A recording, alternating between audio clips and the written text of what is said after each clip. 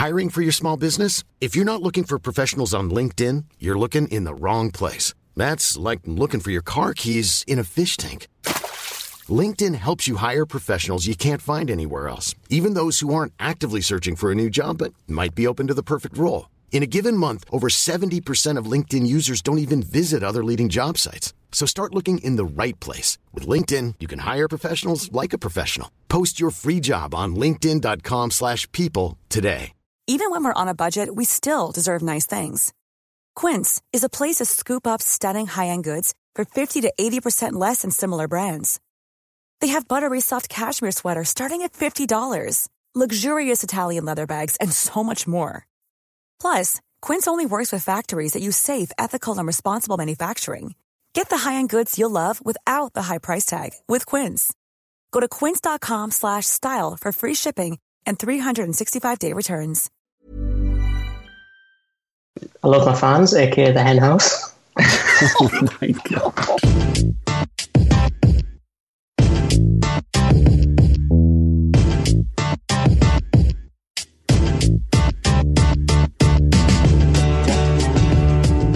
It's Monday, which means it's time for TF3. It's good to have you guys. A great weekend of football. We had to wait for Arsenal to finish their incredible result against Middlesbrough. Wow, am I right? Joining me on the podcast, Dave. Hello. Statman, you've just finished another podcast with the other guy we've got on, Nico. Cracking podcast. How are you? Good. It was a cracker. What did you guys discuss today? What if people want to go hear Dave Talks, the daily statisticians football podcast? What would they hear? Yeah, the Statman Dave football podcast was Nico joined me. We just spoke a bit about the top race for the Championship, the Premier League title. But we also moved on to Italy. We talked about AC Milan, Inter Milan. We finished off, of course, with the Champions League. So lots of fun things to go over. If you got some time spare, 20 minutes a day, go and check that stuff out. Make sure you review it as well. Important. Drop a review. Something funny. Make me laugh. Make me enjoy my day. That's it, Lawrence. Make me enjoy my day. Okay. Must have missed that invite. Chris, elsewhere, you and I have been watching Championship football. We have, yeah, it's business end, to use a term, i.e. relegation, promotion. It's all up there now. Everything for grabs. Get it all, the latest news on the hen house. Anyway, let's get down to the result, which was tonight. Arsenal got the win in the end against, it seems now, relegation-bound Middlesbrough. Let's start with Arsenal on this one. Dave, in the end, that three at the back idea that Arsene Wenger came up with worked out quite well. Rob Holding on one side of that and Alex Oxlade-Chamberlain at right back. Right wing back. It was a fluid system. I think it kind of, did break back to a 4-2-3-1 as well as this 3-4-2-1 that Chelsea have been playing all season. On the flip side of that, we've seen how teams can nullify Chelsea. But what I liked was that he played Olivier Giroud. It's simple, but it's so effective. Olivier Giroud is so underrated in his goal scoring and assisting as a striker in the Premier League in the last 3 seasons. He's really up there with the great guys. So it's one of these things where Wenger was playing Welbeck through the middle. He wasn't playing Sanchez through the middle, which was stupid, and he wasn't playing Giroud through the middle. But now he's brought Giroud back into the fold. Giroud's obviously he's contributing to the side, being a target man and so forth. And the two guys behind him scoring the goals, Mesut and of course Sanchez, grabbing 2 very important goals for Arsenal's chase for the top 4. And even more importantly in this one, Aaron Ramsey in midfield, Dave. I think it's one of those players that it's so weird. Look at his performance at the European Championships. The best player, team of the European Championship, Aaron Ramsey. Fantastic performance in Wales's sort of 4-2-1 they were playing out there, similar to what Arsenal played this evening. And again, he was so good, so energetic. And I feel that his drive has been what Arsenal have lacked in central midfield, is someone to win the ball back, someone to pressurise the opposition. With Xhaka and Coquelin, in central midfield, it's a bit flat. It's a bit boring. With Ramsey, you've got someone breaking from those lines, pressurising the ball, getting Arsenal further up the pitch. And I think he did that so well this evening, grabbed that crucial assist for the winner. So Ramsey, for me, a fantastic footballer and a fantastic asset for Arsenal. Arsenal fans maybe think a little bit different about him, which is the interesting part of, obviously, Aaron Ramsey. Was this partly because of personnel, though, Nico? I mean, really, they only had one trustable centre-back there who was Lauren Koscielny, and then he was flanked by Holding and Paulista. Yeah, I think those players, in that formation and that system can do a job in what Arsenal tried to achieve in that match, which is break down a team with a low block. Like you mentioned, Oxlade-Chamberlain at right wing back. It's a very attacking formation and one that looks to stretch those lines and create space as opposed to jam it through there. And although, the first goal came through a brilliant Alexis Sanchez free kick, it was the second goal through Mesut Ozil that allowed them to win the game. Why play three at the back against Middlesbrough? So it gives you more options at the back in terms of playing out, and what that does is that it brings if there's a low block, if there's a lot of players behind the ball from a defensive aspect, and you play the ball more at the back and you have more options at the back, those players have to come forward. There's more space in between the lines. There's more space for your better attacking players to operate in those areas, and thus you have a better chance of getting shots on target. And that's essentially the basic concept as to why a three at the back would be, prove to be a positive thing when playing against teams that are going to pack it in. Chris, a little bit about Middlesbrough before we move on, or at least back to Arsenal. Middlesbrough got rid of Karanka and obviously brought a lot of people forward from the backroom staff. Karanka saw quite a few of his stuff leaving. I think we saw Woodgate come in, and we also saw one of the backroom staff promoted from the youth system. Do you think enough change at Middlesbrough in order for there to be a fight back from relegation, or are we to expect them to be 6 points off? No, I don't think there's been enough change. I think realistically the playing staff is the biggest issue.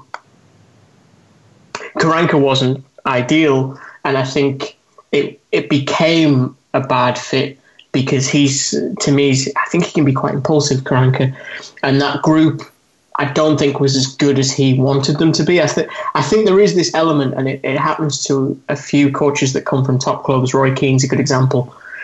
I think they just get frustrated with the lack of ability compared to what they're used to playing with. And the replacement, Steve Agnew, has done a very admirable job. But I look at that team and I always think you have to judge the spine of a promoted side, because that will tell you realistically where the frailties are. And I think there's a lack of creativity. Gaston Ramirez is too inconsistent to be deemed anything useful. Grant Ledbetter is serviceable, so is Adam Clayton. Same with Forshaw. At the back, I think Gibson's a good defender, and Guzan or Valdez, whichever one, are serviceable keepers. But there's no one there that I think any team above them would currently want to take for their own team, and that's quite a damning indictment. Yeah, very good point. It does seem like they're a bit of a bit-part team, doesn't it? I mean, if you look at that back line, Chris, is Ayala there, who's a Liverpool Academy player, or someone who's bought by Benitez, sort of come through and be completed by that team. You see Fabio in there as well. Is it really any surprise at this point that they... I mean, it's a bit of a weird one, because you would have hoped they could have attracted more talent. And at the beginning of the season, you were hoping someone like Negredo could lead the line better than he has, despite the goal tonight, obviously. Yeah, Steve Gibson has put a lot of money into that club. He's invested a lot. It's not a rich area, Middlesbrough, actually. It's probably, I would argue, the poorest of the Premier League clubs from a socioeconomic standpoint. And I think the thing is, it's so easy to just say invest, but you've got to do it intelligently. That's the difficulty. And I think picking up guys like Adama Traore, on paper, they look very shrewd deals, because Traore can carry the ball very well. He's arguably one of the fastest in the league, but his end product is the problem. I think that's the issue, is aside from a few, and Gibson jumped into my head when I was thinking this, it is a little bit island of misfit toys. You've got the likes of Rudy Gestede, Stuart Downing, players that either have already shown that they're really not good enough for the top flight, or players who are on the downward trajectory of their careers. And I think it's a shame, because Middlesbrough have been in the second tier for, I think, 7-8 years, I think, before they came up.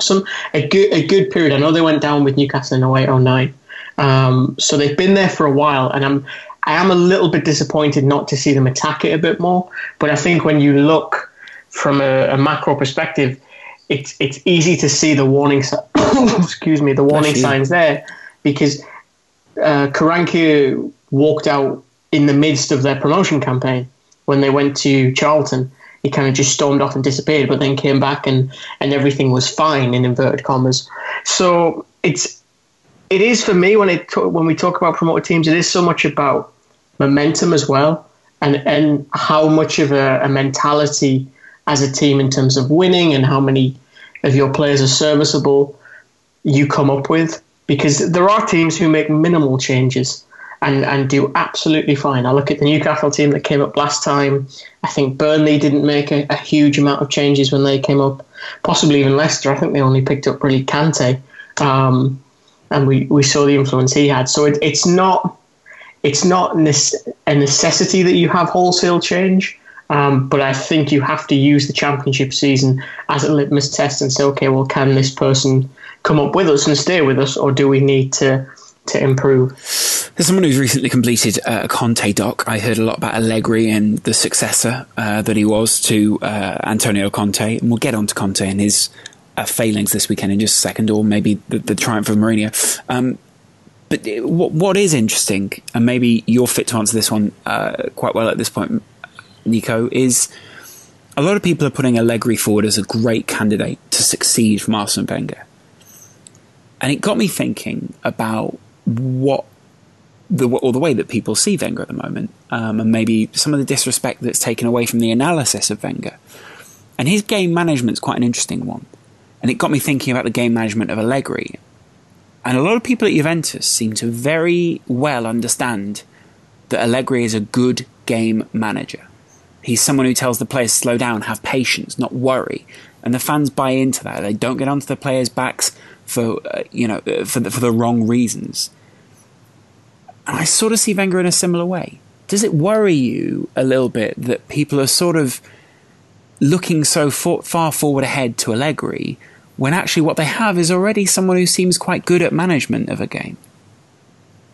There are certain similarities, like you mentioned, with the game management between Allegri and Arsene Wenger, but I think, like you mentioned, the fans not getting on the back of the players as easily, that comes with the fact that, Conte had serial success with Juventus. Allegri has had serial success with Juventus. So it's not the craziest thing in the world for Allegri to ask for that patience when he's delivered upon it. As for Arsene Wenger, he hasn't necessarily done so. But in terms of game management, there are some parallels. But at the same time, I think Allegri is much better at adapting and sort of modernizing his tactics and those things that make him a great manager, and making those things, better or relevant to his game management in a sense, than Arsene Wenger is at the current moment. Because I think where, you and Dave and I have spoken about Juventus 2-0 winning a game in the league this season is a strangulation of the game, and we saw that against Barcelona. Arsene Wenger doesn't have that variation within his tactics to do the same thing. He presses at different parts of the game, and it's all very measured. He sits back and he uses possession in clever ways that doesn't seem to be consistent for Arsene Wenger. He doesn't just get results against certain type of teams. He gets results pretty much against everyone, and that's not only because of his tactics, that's not only because of his game management, but that's because of almost a mastery of what is game state, and probably one of the most important things. And I think that's what separates him from not just Arsene Wenger, but a multitude of managers in Europe this season. Arsenal still find themselves off the top four, but still very much in contention. Chris? Of course they're in contention. I think the concern I had with them tonight was, yes, they won the game. I still didn't see a consistency and a control, whether that be physically through strength and winning tackles, or just, again, having control by holding the ball. That's the problem with this Arsenal team. In a number of ways, I don't really know how they play. And I think I look at Wenger at his peak, and I see a coach who had a very clearly defined style that you could articulate very simply. I'm not sure that that's true to this day. And that's, for me, a problem that they need to work on, because you look at a lot of the other teams fighting for that spot, and you can clearly define how they play, and you can very much sense the strength in them. Whereas I can't really do that with Arsenal. it's more defined by individuals. It's Alexis, it's Ozil when he feels like it. Those are the players that define them, but it's not necessarily the traits. Interesting. I guess we'll see soon. A lot of people praising Alex Oxlade-Chamberlain on Twitter tonight for some post-match comments that he made, basically showing that he understands the situation he's in, and that he hasn't necessarily always done what's best for Arsenal. But now he is apparently about playing at right wing back. Fale la gavetta. Correct. Anyway, Dave, let's talk a little bit about the guy who preceded Allegri at Juve. It's Conte. He went away to Old Trafford and got a 2-0 loss, thanks to some ironic pragmatism from the man who preceded him at Chelsea. Oh, Mourinho is the king of pragmatism, and again, he showed why he is the best. He tried and tested this system against Conte's side away in the FA Cup, with Phil Jones pretty much picking up Eden Hazard and man-marking him for the time until Ander Herrera's red card in that game. Was excellent. Phil Jones was fantastic, kept Hazard very quiet on the United's right, Chelsea's left-hand side. But then when Hazard drifted over to drifted into the centre of the pitch, drifted to the left-hand side of United's system, he got a bit of joy.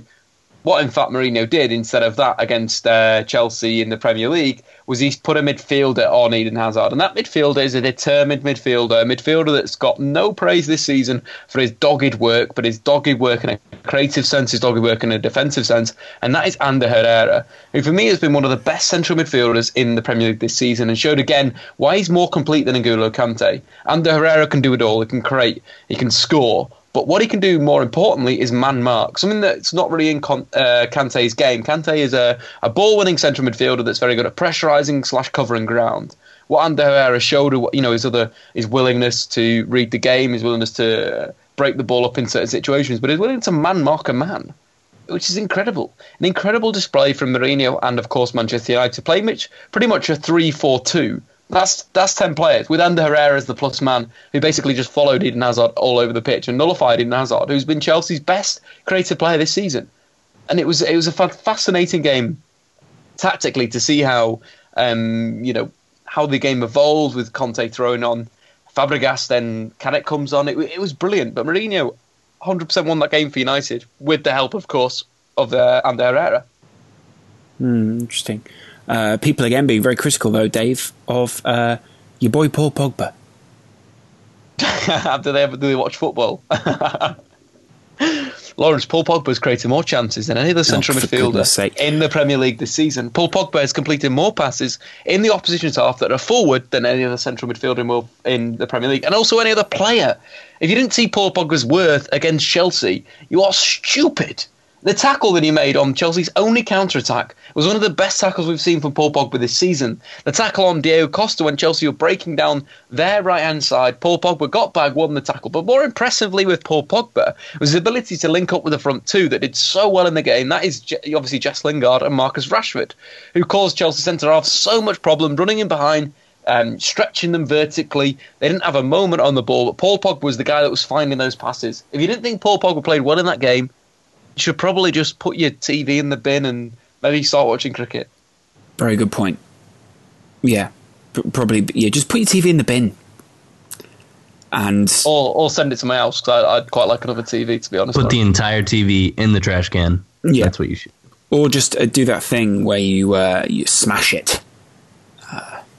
I've heard that's with good. With a hammer. Although it's really, I suppose it is a different effect, but it's not the same as those old TVs, where it would sort of, there's the vacuum in the TV and the glass bashes. And maybe you buy an old TV and you smash it up. Sure. But then what do you do with the new TV you're watching the football on? Yeah, also been that. But you put that out quietly. Sure. You put a VR chip in it so that you can only watch cricket. Fantastic. The interesting thing here is, though, Dave, Ander Herrera obviously got that second goal. United would have won it anyway, obviously, but that deflection and the handball don't make your answer about things levelling out over a season. I think it's one of these things where Ander Herrera was very brave. When he made that interception with his hand, right? Let me finish. So it was brave to move away from his designated opponent. His designated opponent was obviously Ander Herrera. Eden Hazard. It was man marking him for the full game. To step out and to be aggressive, to press Matic is a brave thing to do. And yes, it hit his arm. His arm was probably in a position that it shouldn't have been in, but it hit his arm. But then you've got to take everything else apart from that. United don't score that goal from the handball. United score that goal because Ander Herrera threads a ball through Gary Cahill and Luiz to Rashford to go home and to finish. Yes, yeah, but one doesn't happen without the other. One doesn't happen, but then you've still got to defend that situation. Whether it is unjust, whether it's not right, whether the refereeing is wrong, you still have to, defend that next phase. Ander Herrera played that next phase, and Ander Herrera played the perfect pass. And Marcus Rashford put the ball in the back of the net. It was 100% correct from United from that situation, from the handball. Chelsea did not defend that at all well. Mourinho did catch out. David Luiz did catch out Gary Cahill. The ball was threaded between an area where United would have worked on that. United would have grabbed transition, you beat that central midfield press of Matic and Kante, you play those through balls to Rashford, and it was perfect. Yes, it was a small situation. No, Dave, it wasn't perfect. It was a handball. I'm talking about the move afterwards, Lawrence. He didn't handball it to Marcus Rashford, did he? He passed it to Marcus Rashford with his foot. Yeah, sure. But, I mean, you would see why people are annoyed about that. And I can understand, but I think it's one of these things where football's football. And sorry, what?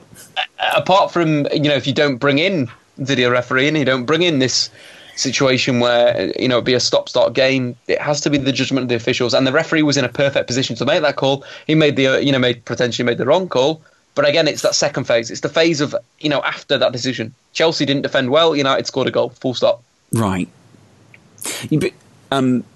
I don't even know where to start, really. Would the issue be though, Dave, that also is that? Would you say that's sportsmanlike?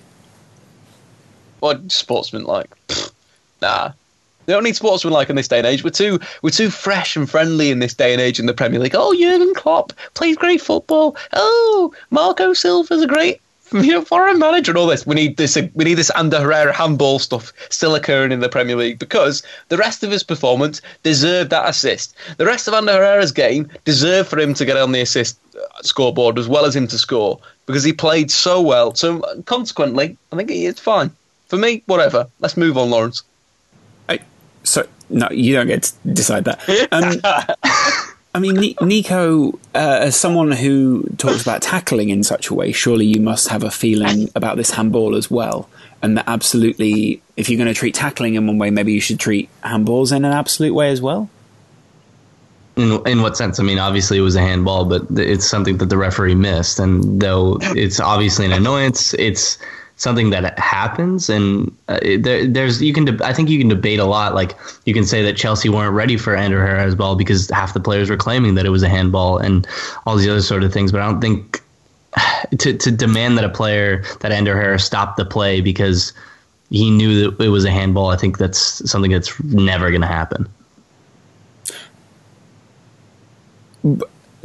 So wait, what? So what you're saying is that because Ander Herrera is a genius. So Ander Herrera should deliberately. Surely he's misleading the referee. I mean, surely there's an element of misleading. It depends on what you think happened. Do you think Ander Herrera had nothing, like he didn't know about it and just kind of hit his arm and then he went from there, or you think he purposely hit the ball with his hand and then played the pass? I mean, it depends on what you think. I haven't seen the replay. I mean, it's also like Dave says, though, isn't it? That the arm was in sort of an unusual position, but then he was running in such a way. I mean, yeah, would that have been a penalty in the penalty area? No, not for me. It was in an unusual. It wasn't in an unusual position because he was running and his arm was like out. When you run, your arm is out. So if you're running and then the ball bounces up from your foot to your hand and then it goes down, that's not an unnatural position. Right. Well, I mean, yeah, there we go. Lawrence, I think you lost now, mate. I think that's it. No handball, great goal. Man United win 2-0. It's interesting, Dave, that you think that I could win or have lost asking perfectly reasonable questions, but that is You obviously, if you don't understand this, Lawrence, you lost asking those questions, unfortunately, buddy. Right, maybe that's indicative. Capitalism, once again, is the victor. I'm not quite sure how Manchester United monetize these. I mean, actually, I'm very sure how handballs can be monetized in football, but less of that, the better. We're not sponsored from Adidas for a reason. I don't understand what... Dave, are you drunk? Anyway, Chelsea... Dave, can you smell toast? He's not having a stroke, Chris. I think what is interesting here, though, obviously, is that they were without Courtois. Alonso went out in the warm-up. Chelsea didn't cope very well, did they, Chris, with the changed environment and with the change in not having Marcos Alonso and also not having Courtois at the back? Yeah, that was clearly a big change, and I saw a lot of people point to that both from a more sincere avenue, and then also people pointing to the fact that next season will clearly be a massive struggle to Chelsea because they won't have this consistency that they've been able to foster this season. I think that's a little bit harsh. I think the truth lies in the fact that yes, there isn't a perhaps strength and depth in Chelsea that there should be, and they have been very fortunate not to be rocked by more injuries or suspensions during the season and maintain that continuity, if you will pardon the pun.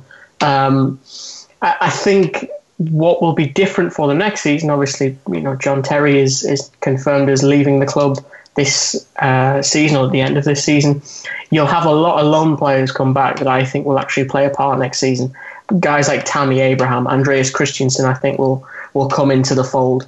Maybe even Charlie Musonda. Just players that will give them that depth that they need without actually having to spend any money. Even possibly Izzy Brown is someone that I think could be quite an interesting choice for Conte to play with. So I think it was unfortunate for Chelsea. I don't think they handled their own style being projected against them, which I don't think they handled very well against Spurs either. Partly because in that instance, I think also the team they were facing had better wing-back options. So there's certainly things for Conte to work on. But then I think even if he'd won the league an absolute canter, which, again, it's still to be decided, obviously, but you have to say he's in a very strong position, he would look at this last 12 months and analyse it critically and say, okay, well, where were we weak? Where can we improve? Because you'd be mad not to. No one stands still, even a team that wins the league. Conte with Kante at a canter. Certainly would have been an interesting season. Spurs, as you already referenced, Chris, have been referenced by Conte himself as the best team over the last 2 years. It was an unusual comment in a post-match press conference, almost to allude to the fact that Chelsea wouldn't deserve it. And maybe referencing some failures of other managers out there. But I mean, fantastically, and you can also go and see a documentary we made on Pochettino on the Football Republic about why he's got them to this point. But again, Nico, it was a consummate performance from Spurs, and they took Bournemouth apart. Yeah, and I think it was something that was expected of them. And as you said, Mauricio Pochettino's comments are weird, and I think it's one of those things that his English isn't his first language, so maybe the words didn't exactly represent what he said. But I think it's true. It's one of those performances that exemplifies, how much Mauricio Pochettino has done. As Chris mentioned, I think in the preview to this game, this is one of those matches where we could have seen Benicofobia at 79 minutes, and where Spurs slip up. Whereas now, under this current evolution and current incarnation of Spurs under Pochettino, we see a completely different team, a team that is ready to face the smaller teams and have the onus of creation, as well as it does well against the big teams and has a plan for both. Excellent stuff in this game, Dave, from Spurs. Everything's coming up Spurs' house as their players come back. Players are not burning out in the way that we originally thought they might. And we look at a side who are, again, led by Harry Kane up front. I think they've done very well to get through this Harry Kane-less period with Son, with Eriksen, with Dele Alli, who've absolutely been fantastic. With obviously Harry Kane out injured. Harry Kane is all about Spurs. It's all about hitting Harry Kane and playing off Harry Kane, and getting your attacking players to combine with him. But this game was another pivotal moment for Harry Kane to be back in with the goals and back in with creating chances, back in with combining with his teammates. Grabbed an assist, scored a goal, completed 88% of his passes. It was a fantastic performance from Harry Kane. But if you think of what Dele Alli's done, what Eriksen's done, but more importantly for me against Bournemouth was Moussa Dembele, who completed 64 of his 65 passes against Bournemouth, completing 98.4%, which is incredible. But he scored a goal as well, kept it really ticking over in the centre of the park, which is a very important thing for this Spurs side to keep the ball moving, to keep the opposition moving. And again, Pochettino moved away from 3 at the back to a 4 at the back, played a 4-2-3-1, had Eriksen, Ali and Son combining, and this team is incredible. It really is incredible. It's full of young players, full of hungry players, driven by a manager that plays football the right way. So for me, I'd love Spurs to win the Premier League. It'd just be absolutely fantastic. But again, we've got the last 6 games where the win rate goes down to 40% under Pochettino, at Southampton, at Spurs. It's one of these things where they need to eradicate that. They may have done that by playing a less aggressive style of football over the season, but we will see. That was the next thing I was going to reference, actually, Dave, was that run-in has often tripped them up. And the interesting thing was, obviously, that during that run-in last season, the people who tripped them were indeed Chelsea. Even if they probably would have fallen short anyway. Chelsea very much got into their heads. But I think one of the... Sorry, Dave, go ahead. No. I think one of the best things that Pochettino has done, probably one of the most difficult things, is sort of alleviating the pressure and sort of reliance on someone like Moussa Dembele, who has come into I guess a formative, or not a formative period, but the best part of his career in the latter stages. Being that central midfield presence, dominating possession and keeping possession in central areas and areas where you're going to be able to take advantage of it. In the best offensive sense, and sort of alleviating that pressure by changing the formation, by propping up the roles of different players in that team. And not enough can be said about the work he's done in taking the over-reliance away while still making use of that player when they need him to, when they can switch, like you mentioned, Lawrence, from a 3-4-3 or a 4-2-3-1 or many different systems, is having many different answers to a multitude of problems. It's almost as if we pick just the right managers to cover at just the right time on just the right documentaries. Head over to TFR, that's the Football Republic, not the Front Three, where you can see all of those. And in fact, most of TF3 are on them. It's as if heavy influence, heavy hit after heavy hit, as West. It's as if they don't like Americans. It's as if it's a surprising shift to nepotism on that channel, I find. Yeah, Although Chris's ironic lack of awareness of the nepotism which previously existed on that channel is now kicking me in the face. Anyway, Chris, let's move on, shall we? Although you were a heavy influence on the Conte documentary because you did contribute heavily behind the scenes. And that was barely thanked monetarily.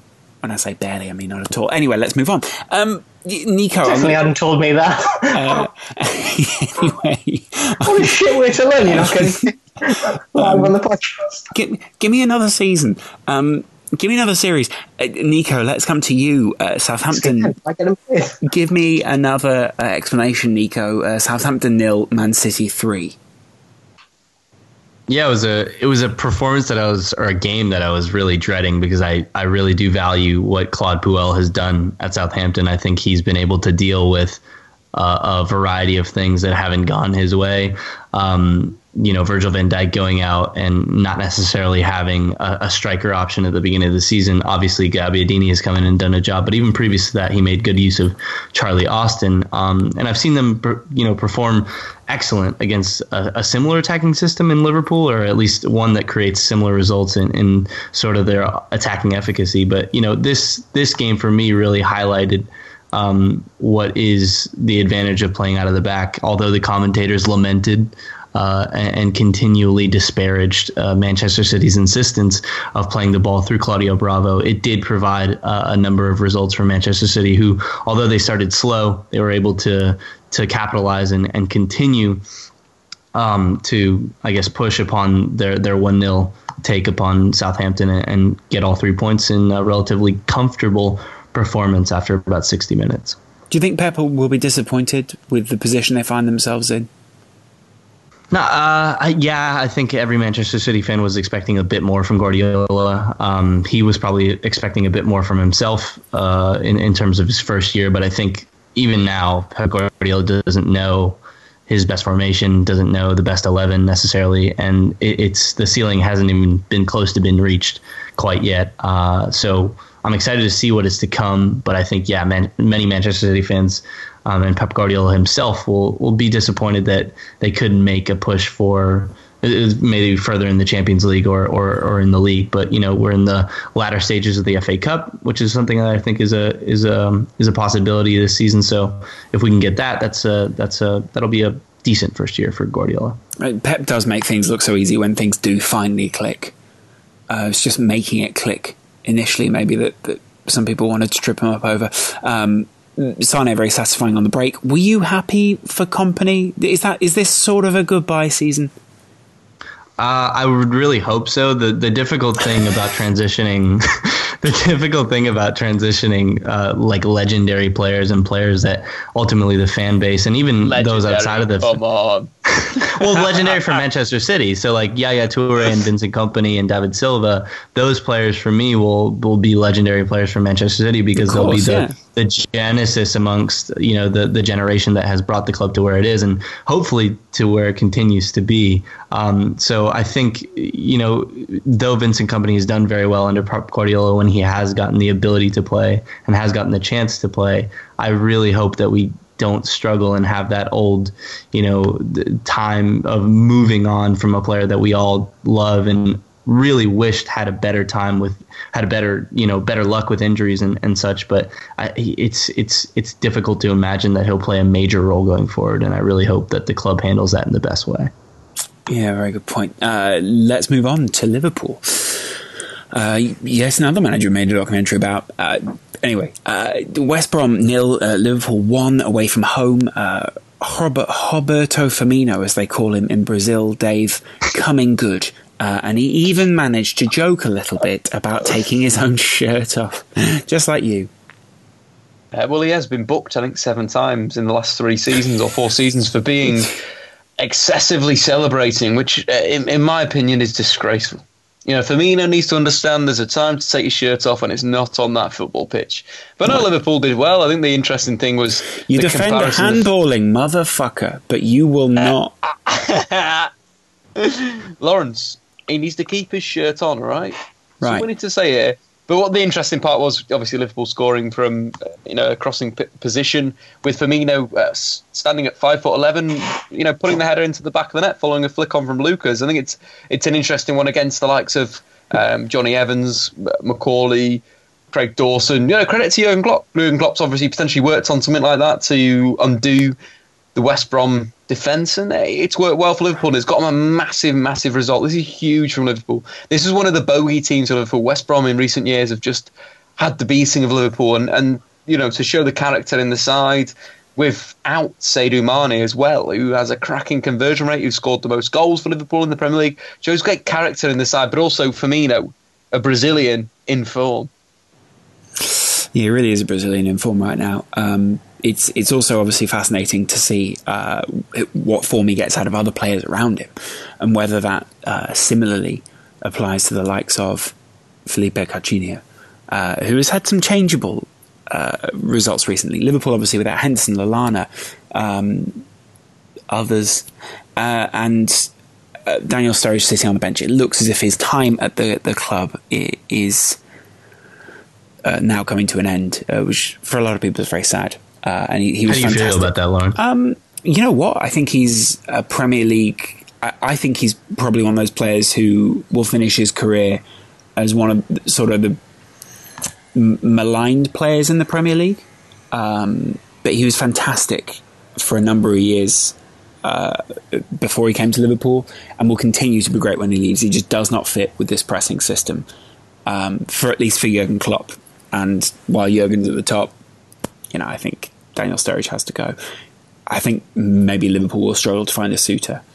Do you think this result was a bit of a blip on the radar in terms of their ability to get points against the likes of a West Brom or Southampton, or teams that maybe they should be beating?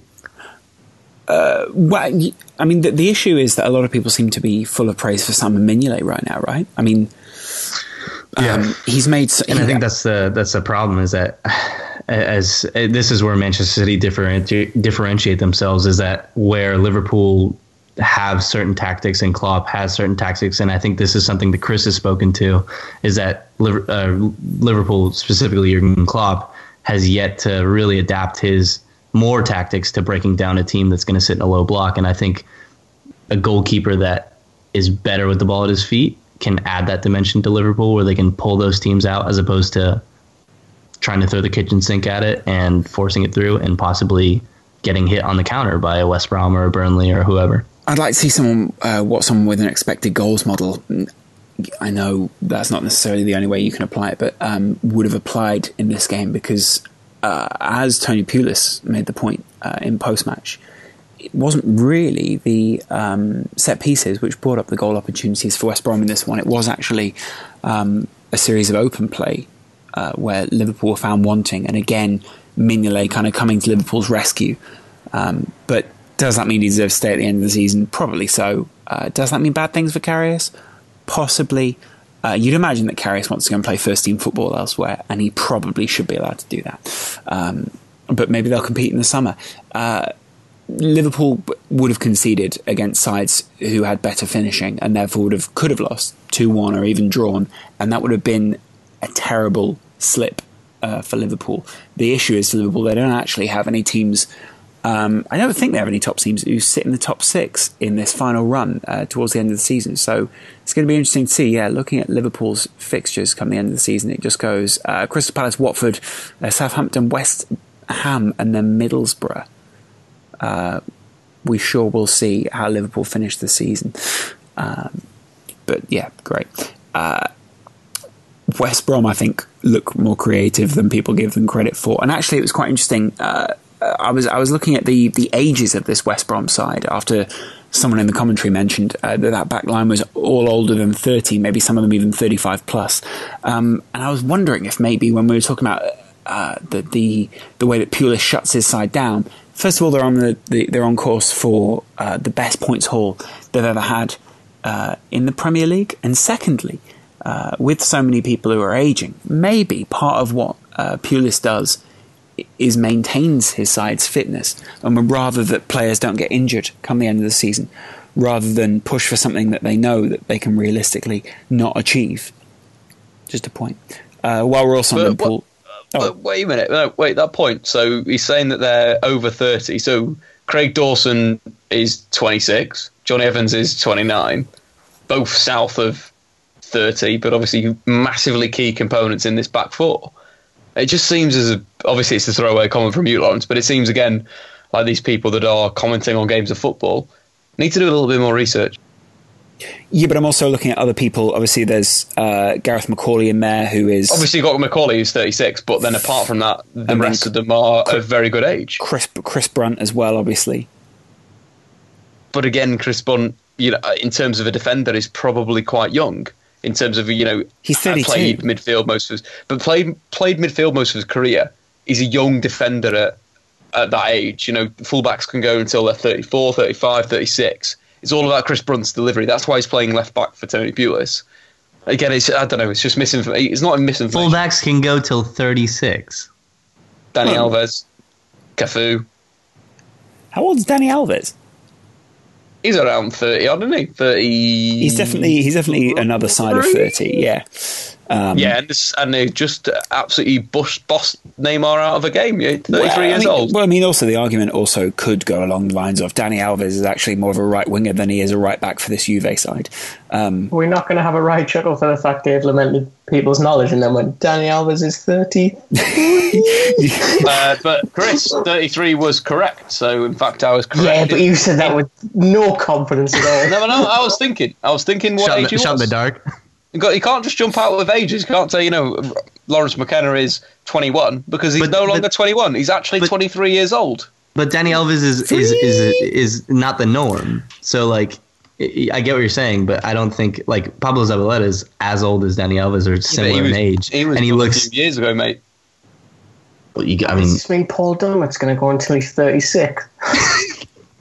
Hope not. I'm really not looking forward to this. Well, I mean, all I'm saying is there are a couple of older players in there, and they were looking. A lot of people commenting on the age of those players. I mean, you could also make a converse argument that, you know, look at Maldini or look at Nesta, or look at any of these guys who then have the experience and can read the game. I'm Sandra, and I'm just the professional your small business was looking for. But you didn't hire me because you didn't use LinkedIn Jobs. LinkedIn has professionals you can't find anywhere else, including those who aren't actively looking for a new job, but might be open to the perfect role, like me. In a given month, over 70% of LinkedIn users don't visit other leading job sites. So if you're not looking on LinkedIn, you'll miss out on great candidates like Sandra. Start hiring professionals like a professional. Post your free job on linkedin.com/people today. Burrow is a furniture company known for timeless design and thoughtful construction and free shipping, and that extends to their outdoor collection. Their outdoor furniture is built to withstand the elements, featuring rust-proof stainless steel hardware, weather-ready teak, and quick-dry foam cushions.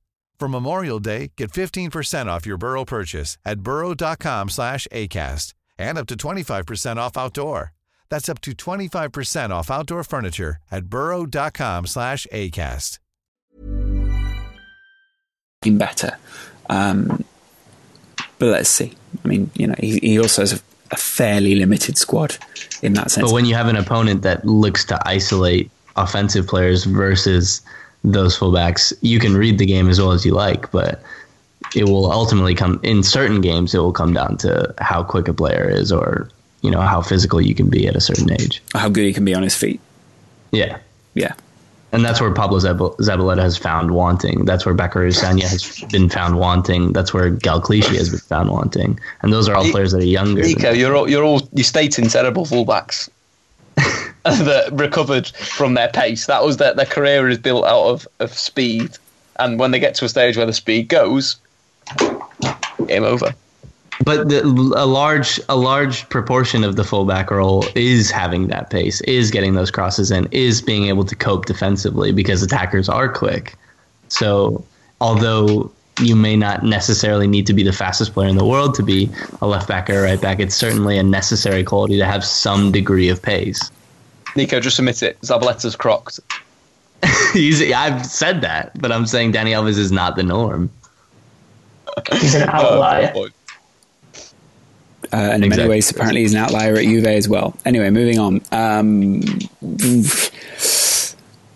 They're old. I'm going to put it that way. While we're on Liverpool, though, let's talk about justice for the 96. Liverpool, as a club, also commemorated this weekend, and credit to all the other sides in the Premier League who also did the same, including Everton and Manchester United, some of Liverpool's closest rivals. It's a weekend to remember, as are most weekends for Liverpool and Liverpool fans as they travel around the country, or also are at home.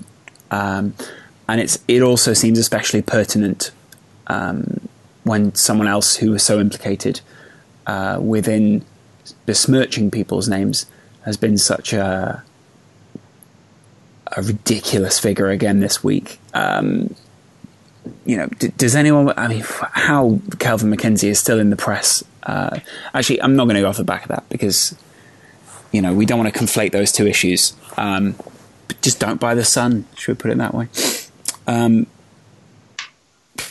Let's move on to Everton, though. Everton won 3-1 at home, Chris, against Burnley. Looking at where Everton can finish themselves this season, they're only 3 points off Manchester United, and they're numerically not out of the top four. No, they're not. And I also like that Lukaku's goal was a direct copy of a move he showed Jamie Carragher in an interview. Interesting. And he said that he basically explained how he holds players off and looks to spin them. And he said, I don't think there's any defender in the league that can stop me when I'm like this. And he proceeded to do exactly that to, I think it was Michael Keane. I think it was him. But yeah, I think, like I said, I think Everton are in a stage of transition. The fact that they're this high in the league while doing it is a great sign. I think they've actually flown a little bit under the radar a little bit, because, again, it is just Coleman's first season. I don't think he's been able to sort of implement the financial muscle that Everton possess quite yet. I mean, he's signed Balassi, but even still, that was one signing, and actually he's not really felt the benefit of that because Balassi obviously injured himself for the season. I think as a team, they're a very exciting team. They're a very fun team to watch. I'm curious now to see how they improve, because there's I would say actually maybe Lukaku stands alone. After that, I would say there's a lot of players that are of a similar level. So in that instance, you then have to decide, well, okay, what do we prioritise here? Because their defence, I think, looks very solid. You look at Ashley Williams, Mason Holgate has quite a good future. Coleman when he comes back, Baines again. Then you're looking at the midfield at Schneiderlin, again, Barkley, McCarthy, etc. It's going to be an interesting task for Coleman in terms of pushing them to the next level and getting them into that potential top four. A lot of people making good points about Coleman doing very well. Some people on 606 saying that Everton are what Spurs were a few years ago. Could there be an argument made for that, Dave? I mean, the point is that they've been waiting for investment for quite some time. They now have that investment, and apparently they will be given a war chest. I think that's a load of rubbish.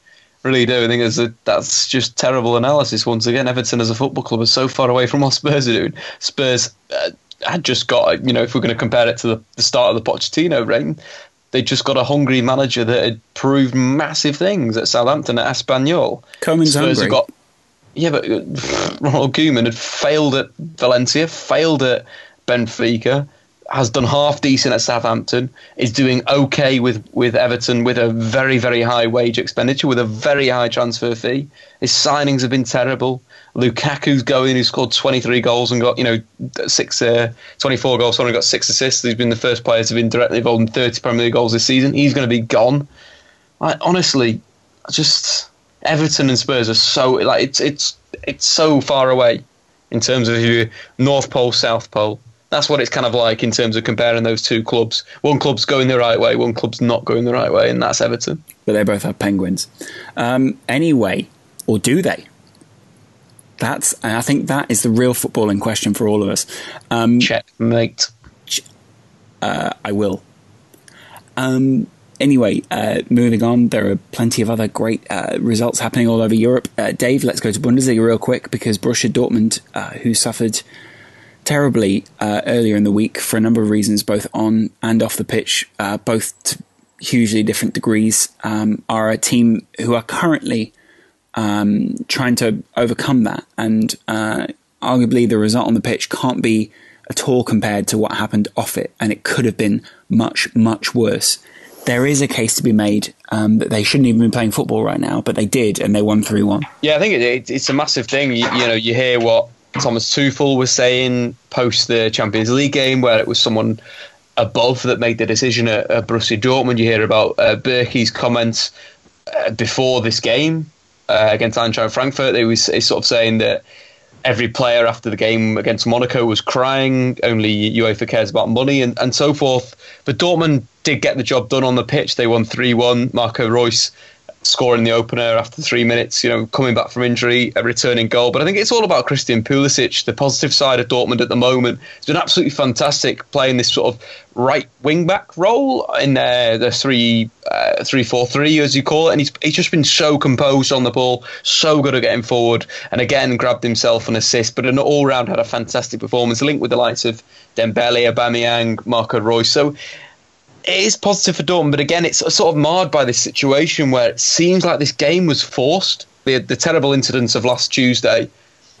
there wasn't time for Dortmund as a club, Dortmund as players to kind of reevaluate what was going on in their lives, and they were just forced to play this game of football. And at the end of the day, life is more important than football. We all love football, we all listen to football, we all watch football, but kind of one of these things where the decision was wrong. The game against Monaco should be played this week, not last week. Well, sort of or maybe even 2 weeks, 3 weeks or so. I mean, even a month. It's so short. I mean, it's sort of a difficult one, isn't it? Because obviously there's the situation that it is obviously great to use football as a healer at times. It's also great to use football as a symbol of things. But if it's been the players themselves that have been attacked, it's not as if these people are only representing now the symbol of, say when the attacks in France happened, or when something happens, very often people flock towards football. These players themselves were the victims of an attack, and I think it's almost in a similar way to the way that they treat head injuries in football. Is anyone here bleeding? Okay, well then get them to a hospital, and everyone else is fine.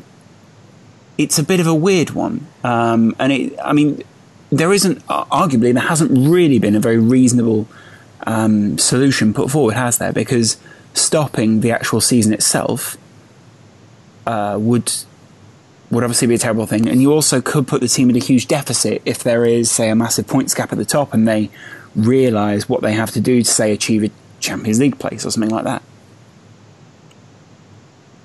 I think it's got the both side of it. You've got to have that human side of football. It's a bit strange. Like today, just a random moment, I was having dinner with my girlfriend, and we were talking about like days that she gets off work. She works for a French company in England, and she was talking about Bastille Day and how she was going to have off work. And I was like, okay, why don't we? It's in June or July. Apologies for the not correct day. I think it's the 14th of July, maybe. Why don't we go to France? Why don't we go to France and spend the time with your family and just enjoy it there? And obviously that was the same time that the Nice attacks happened last year. It's one of these weird things where terrorism and these terrible atrocities are now going to get combined with our lives, and we need to be able to deal with these things. We need to give people more time. People are people. You don't know how this is going to affect any of the players that play for Borussia Dortmund. Bombs around a bus. Imagine yourself in that situation. It's absolutely terrible. It's going to take you more than a day, more than half a day to get over that. It may take you weeks, may take you months, but it's just one of these things where football has to have more responsibility in these situations. It has to deal with this a bit better. Whether it's UEFA or it's the sponsors or whoever, somebody needs to stand up and say, this is a little bit wrong. We need to just take a step back. We're just kicking a ball around for 90 minutes. We could do that next week. We can do that the week after. What's more important is the mental health of the likes of, Nuri Sahin, obviously Mark Barcher, Ryan, of course, on the Statman Day Football podcast. I always get his name wrong, but there's big people there that you need to give them a bit more support. The coaches, the staff, the bus driver and all sorts. That, again, the Champions League, its glory, the money that it makes, it's a little bit wrong for me. It really is. It's taken the wrong way. Yeah, it's a difficult one to gauge because a lot of people obviously have suffered through terrorism, and football is very much used as a beacon of hope for a lot of people. I think at this point you see how interconnected and how important to a lot of people football is. It may be cynical to say that they only play because of money. We know after other disasters, people have also been forced to play on. And, not least other people in the Champions League as well. I'm not saying, obviously, it doesn't mean I don't have sympathy for those people who had to play on. And it would be a very different situation, I think, if something, thankfully, which it didn't, but thankfully, if something more terrible had happened on that day. Anyway, let's also go to, obviously also Munich drew this weekend against Leverkusen. Most people saying at this point that's academic in terms of the season. But looking at that race to get into Europe, it also feels somewhat academic. Let's go to Serie A now. Nico, you may have discussed this on the Statman Day football podcast. Juve got their 2-0 win against Pescara. And Inter drew against AC. AC, of course, with good news this week. They're getting rid of the Illuminati and they're bringing in the Chinese. Yeah, Berlusconi, the club's most successful owner. In many ways, he was a manager. Brought them 5 Champions Leagues, I think, which is over the amount of time that he was there, which is incredible. And I think he had something like 32 trophies in the time he was there. Almost as isn't many it as Dani Alves is old, according to Dave. an insane amount of success under Berlusconi, and they're under the ownership and financial might, I guess, of a Chinese consortium, which is similar to their crosstown rivals, Inter Milan, who received their financial backing from a Chinese consortium a while ago as well. So it'll be interesting to see how they compete on those fronts, and how Serie A sort of comes back from the ebb and flow of different leagues sort of falling out and not necessarily competing on the same financial scale that the Premier League or other leagues around Europe have been able to do for a while.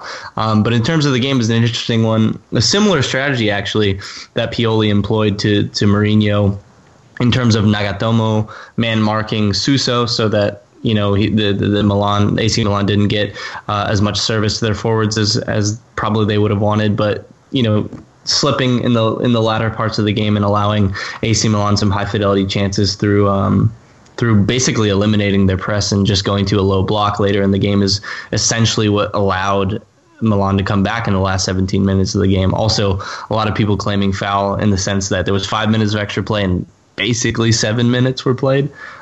So controversy, but at the end of the day, it was a very interesting game. And in terms of the chances, I think it came out even as well. So it's going to be interesting to see how Serie A heats up over the next couple of years. Yeah, it's going to be fascinating. Why was 7 extra minutes played? Was there any reason why? Or was it just sort of...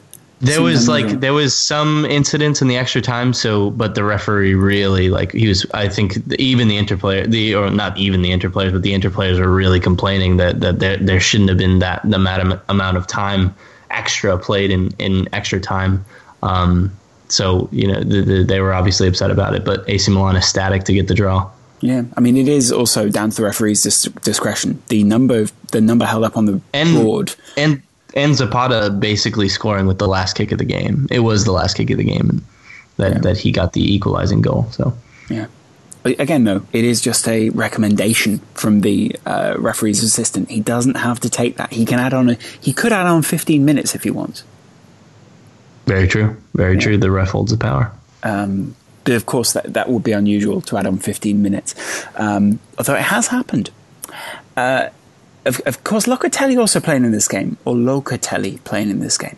Chris, a precocious young talent in Europe, and getting the final assist as well for Zapata.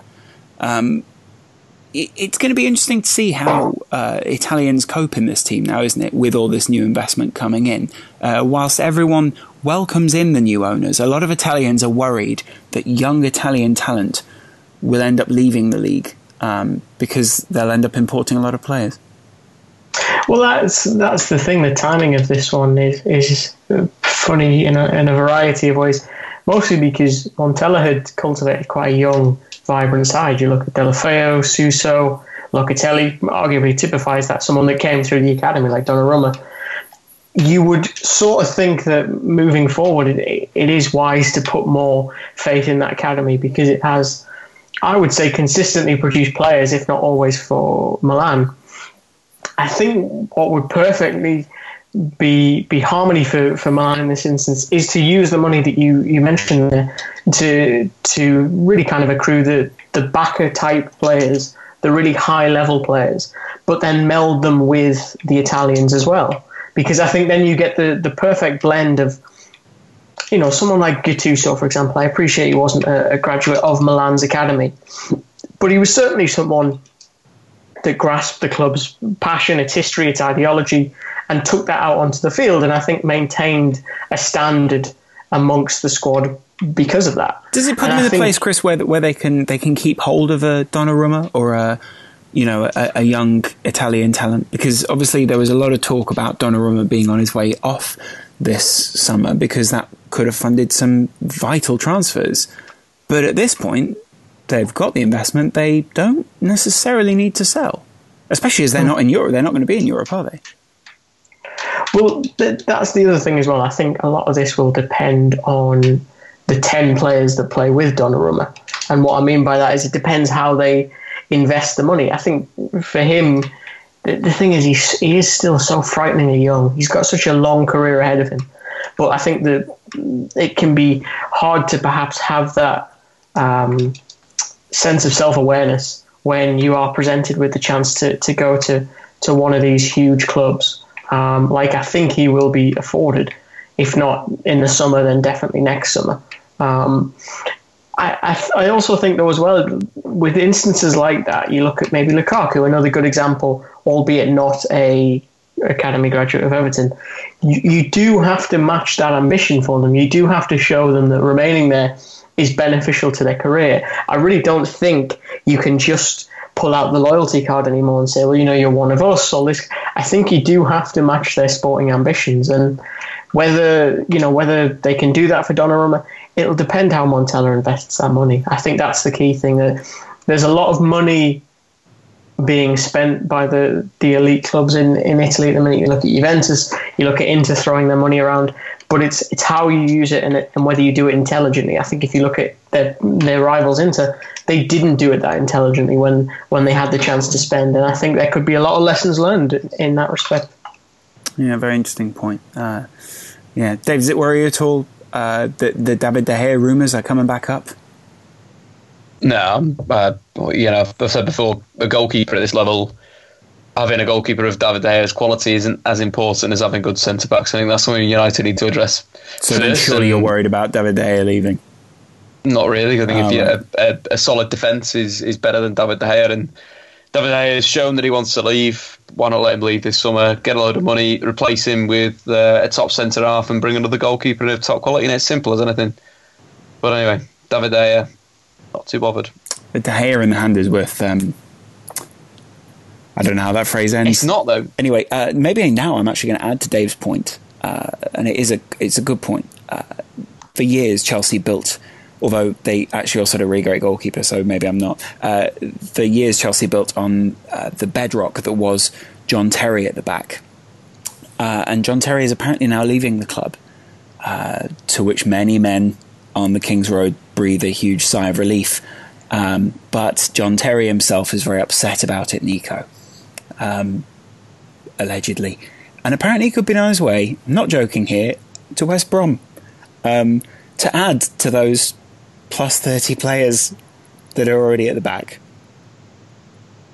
Could be a good move for them, considering how Tony Pulis likes to use his defenders, and how their experience and their combined experience would lead to the furthering of the Pulis ball. But from what I've heard, and maybe we can talk to Chris about this, an MLS move is on the cards. Good God, Chris.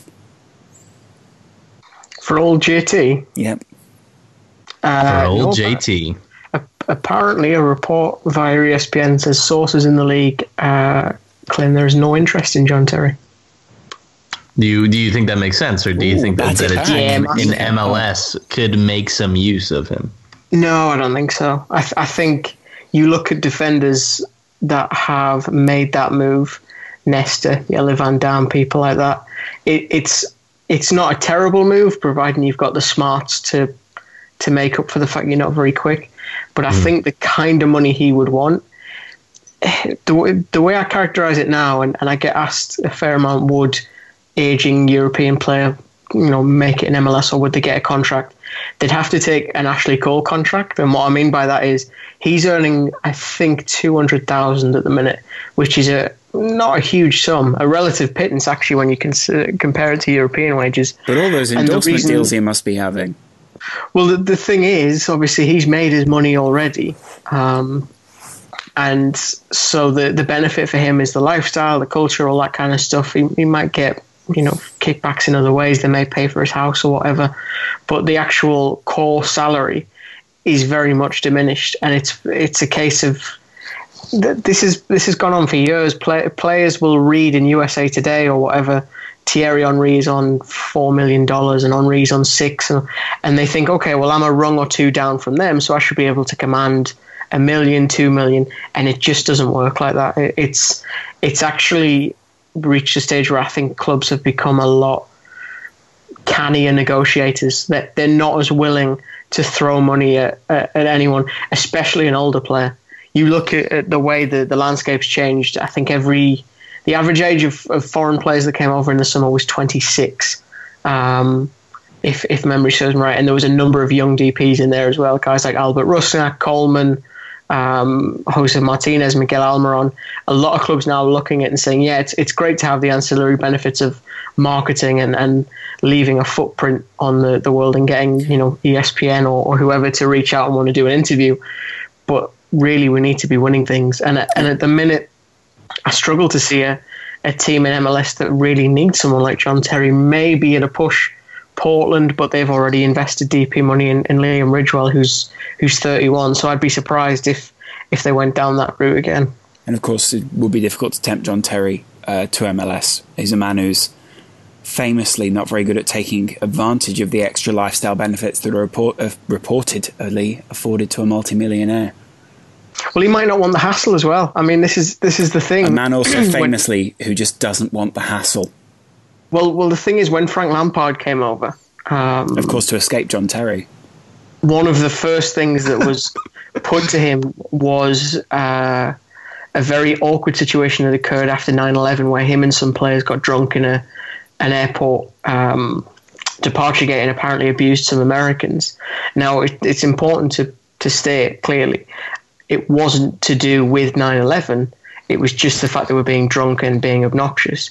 But obviously the timing of it was seen as quite offensive. And it was something that Frank had to deal with. It was something he had to discuss early on when he came here. And you do have to think the fact that John Terry has a few more of those sort of less than desirable stories at the front of the paper, if you will, means that he might not really want that kind of hassle. Just Googling Wayne Bridge's location. Wayne Bridge. He's where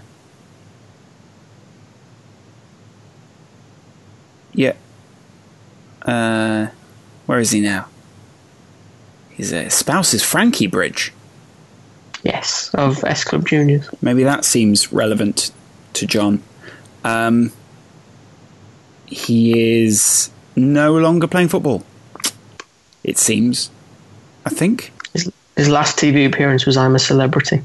Yeah, he's retired. He played as a left back, I'm informed reliably. Turns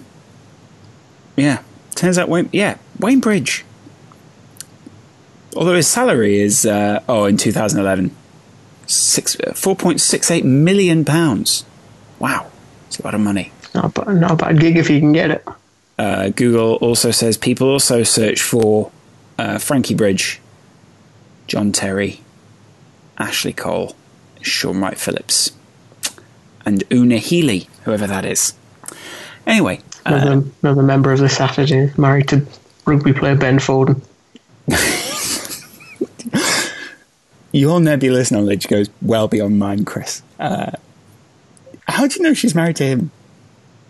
Just one of them things I know. Give me another series.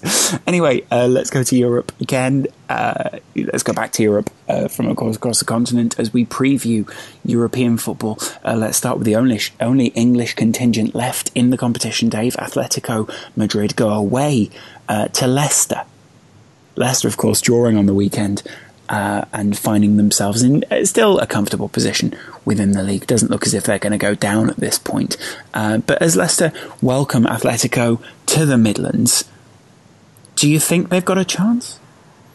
I don't think so. No, I think Atletico should have more fight, more determination, especially in central midfield, than Atletico have ever come up against. Than Leicester have ever come up against. I think it's one of these things where Atletico have been doing the Leicester City better than Leicester City have done it for a number of years. The likes of Saul and Gabby in central midfield really bossed the show in that first leg, and Didi and Drinkwater.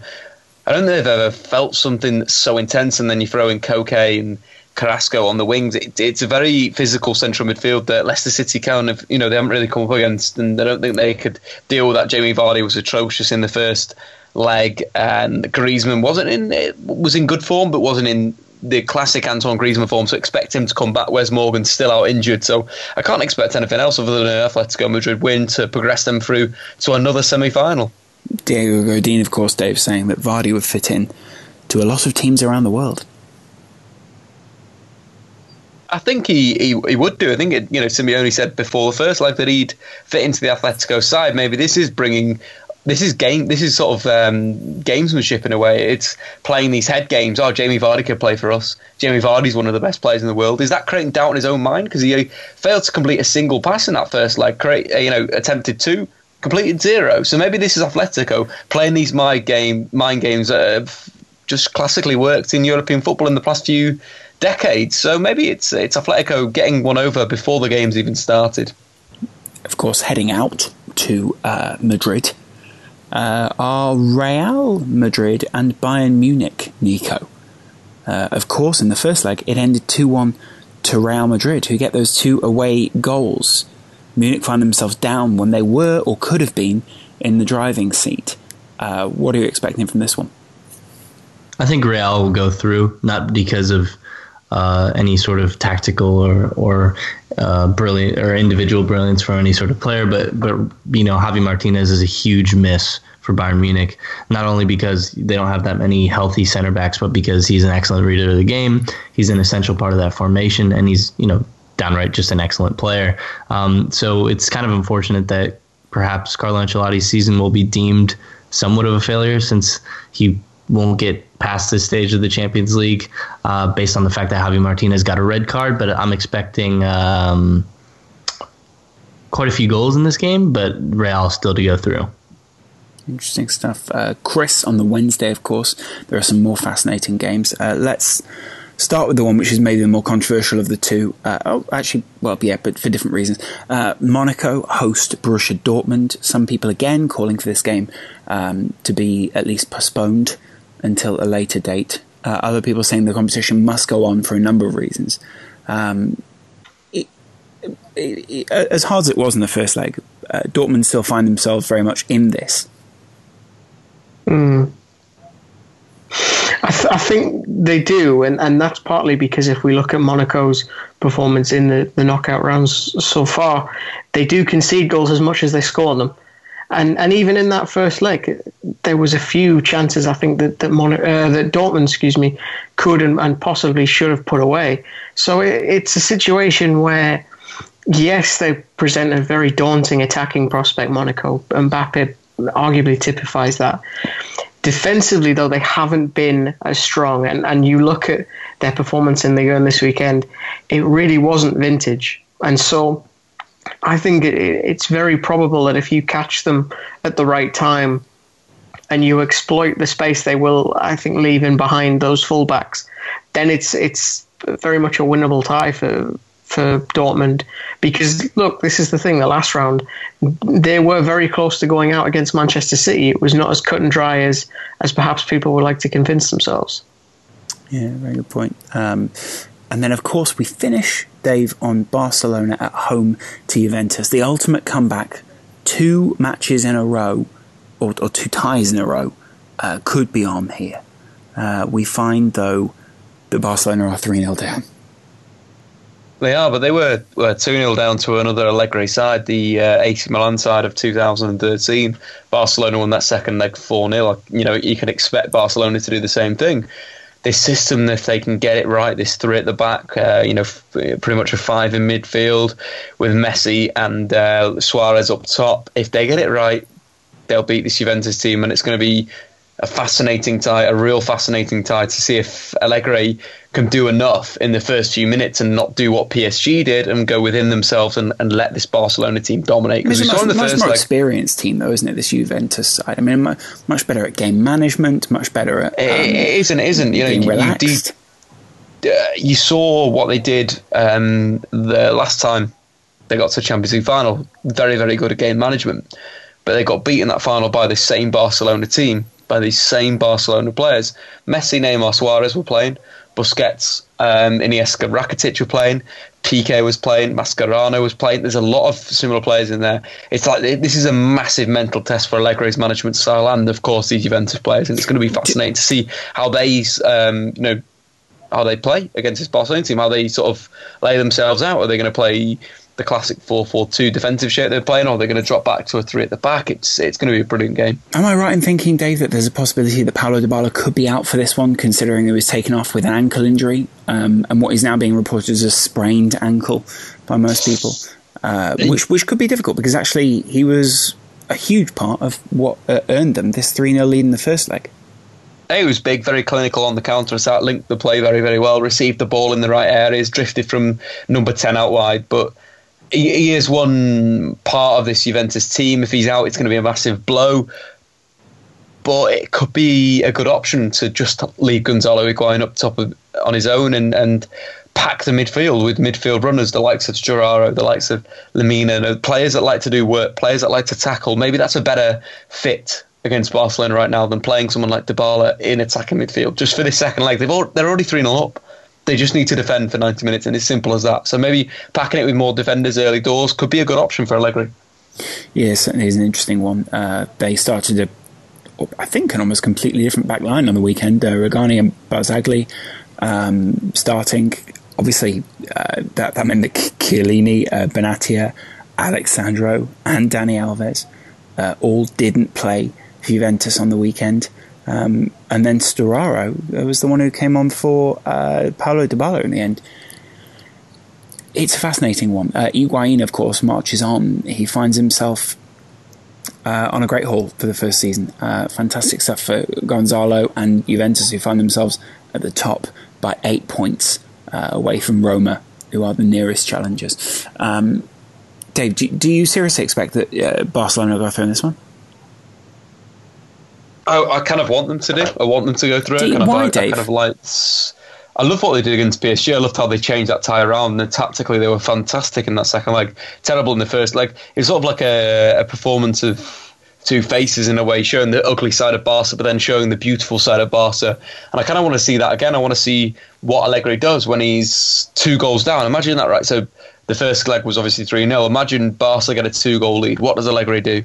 What does Allegri do at 0-0? It's going to be fascinating. And I'd just like to see, I just love Lionel Messi. Lionel Messi is the best footballer we'll ever see in our lifetimes. I just want to see him win more titles where he deserves it, when Manchester United aren't in the Champions League. It's just a fun thing. It really is a fun thing. I've also called Juve at the start of the season of being the dark horses. Weren't really regarded as the dark horses by anybody, but they've now become that, and now they are that. It's one of these things where I like both of these sides, and whoever goes through, I will support them to the final. It's very committed for someone who wasn't asked for that commitment, but that's fantastic stuff. Chris, elsewhere, obviously on the weekend, Englishmen travel well. And while we finish in Spain, let's go to Granada. Not literally, though it is a lovely place to go. Tony Adams is having great fun over there. A lot of people mocking his training methods, his training ground routine, as some people call it, was mocked on Soccer AM, a show which maybe is about the equivalent relevance of Tony Adams to the modern game. What's going on out there? Because Adams finds himself in an increasingly difficult position with a side who lost 3-0 on the weekend.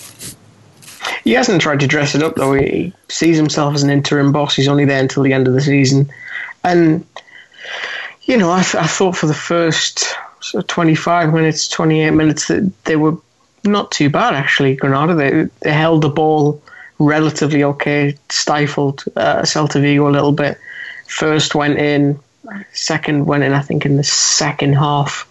And then by the time the third went in, I think they'd had the stuffing knocked out of them. And look, I think people were pretty convinced that Granada were in a lot of trouble before Adams even arrived. So I don't think they were expecting some dramatic turnaround.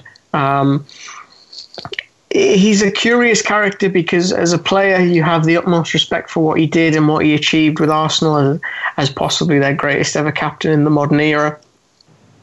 But as a coach, he's I think, come across as quite aloof, maybe a little bit lacking in the understanding of the entire team.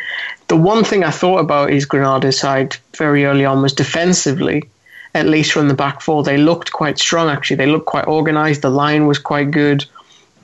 the space between the lines actually was relatively impressive. But it was more a case of the attacking elements that I think let them down. They had some decent chances in the second half that if they'd put, I think, one of them away just before that second goal goes in, it's a very different game.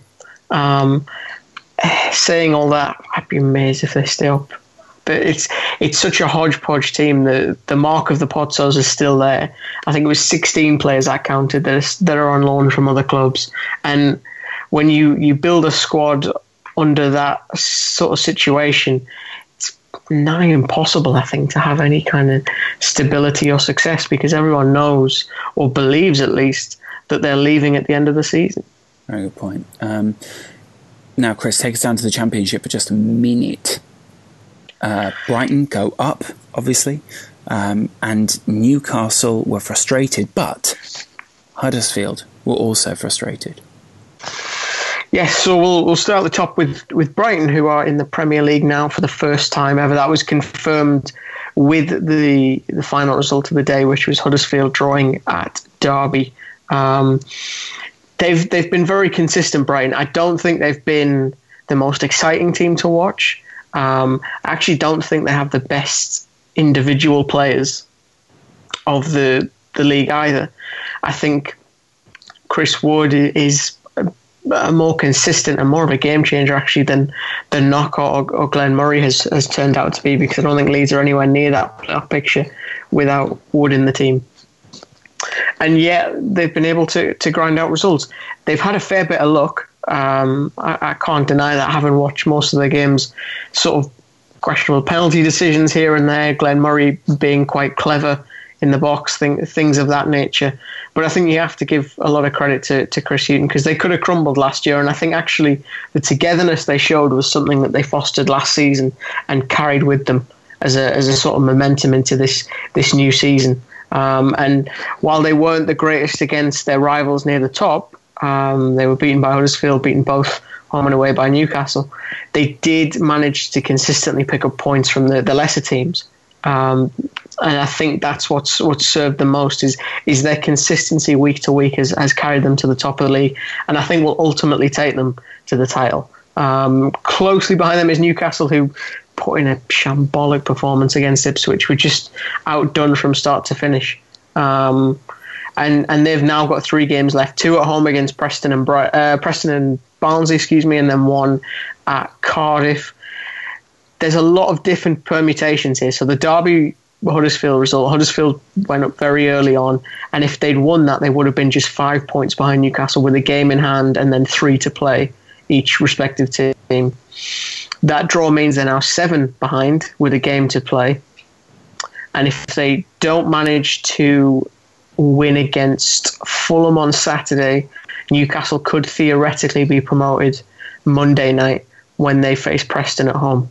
But at this point, it's a situation that's been the same for Newcastle. It's been in their own hands, but they've just consistently choked. You look at Good Friday, they gave up a goal in the final 10 seconds against Leeds, and then today they just didn't show up to a man. John Joe Shelby again, very meek, really not the kind of midfielder that is supposedly the best in this league. And I just think for Benitez now, it's a case of getting them over the line, because they have to go up, and then really overacting an overhaul in the summer if they can get up. Then you've got the playoffs, obviously. Looking at realistically, Huddersfield, Reading, I think Fulham might sneak in there, and potentially Leeds. Of those teams, I'd say Fulham play the best. Huddersfield have been performing well above expectations, undeniably, but I think Fulham play the best football, and they're the team that I've been most impressed with. At the bottom, you're looking at Wigan, all but down, really. Rotherham already guaranteed of going down as well. Notts Forest in a little bit of trouble, which is a surprise, given we look at their history. And then Blackburn Rovers take up the 3rd relegation spot, with 3 games to go. So there's still a lot to play for at the bottom if the top isn't all but set, because obviously Sheffield Wednesday are in 5th, Fulham 6th, and then Leeds 7th. Very good point. Well, it's been great to have you guys on tonight's show. Anything you think we've missed from this weekend? We are going to go through the bottom teams when we preview later in the week. But any highlights that we don't think we put in there? I mean, I particularly enjoyed Xherdan Shaqiri's goal. And, he seems to be doing well at Stoke. The overhyping of Ross Barkley and the misanalysis of him. Interesting stuff. That is interesting. Is that something we can discuss on your podcast? Tunnel vision. Yeah, we can do that, Loz. An English reference there from Dave. We will talk about the teams that are low down in the table later on in the week on the podcast. Adam will be back from Lisbon. He will, of course, be bringing much news of the Portuguese. God knows what. In the meantime, though, Nico, if people want to find you, where can they find you? Find me on Twitter at Nico_O Morales, or find me on Medium at the same address. I like that. Dave, how about you? Well, I think you want to go on to iTunes, Statman Dave Football Podcast, and just drop a little review. Something funny, something to entertain me, to get me through the week. Interesting stuff. Chris? At the front three. Excellent stuff. And of course, I'm exactly the same. You can find Adam at Adam Boltwood. Excellent stuff.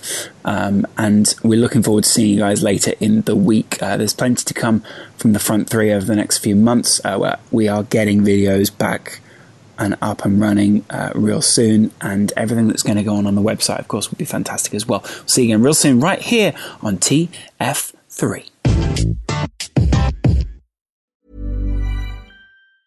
Mom deserves the best, and there's no better place to shop for Mother's Day than Whole Foods Market. They're your destination for unbeatable savings, from premium gifts to show-stopping flowers and irresistible desserts. Start by saving 33% with Prime on all body care and candles. Then get a 15-stem bunch of tulips for just $9.99 each with Prime. Round out Mom's menu with festive rosé, irresistible berry chantilly cake, and more special treats. Come celebrate Mother's Day at Whole Foods Market.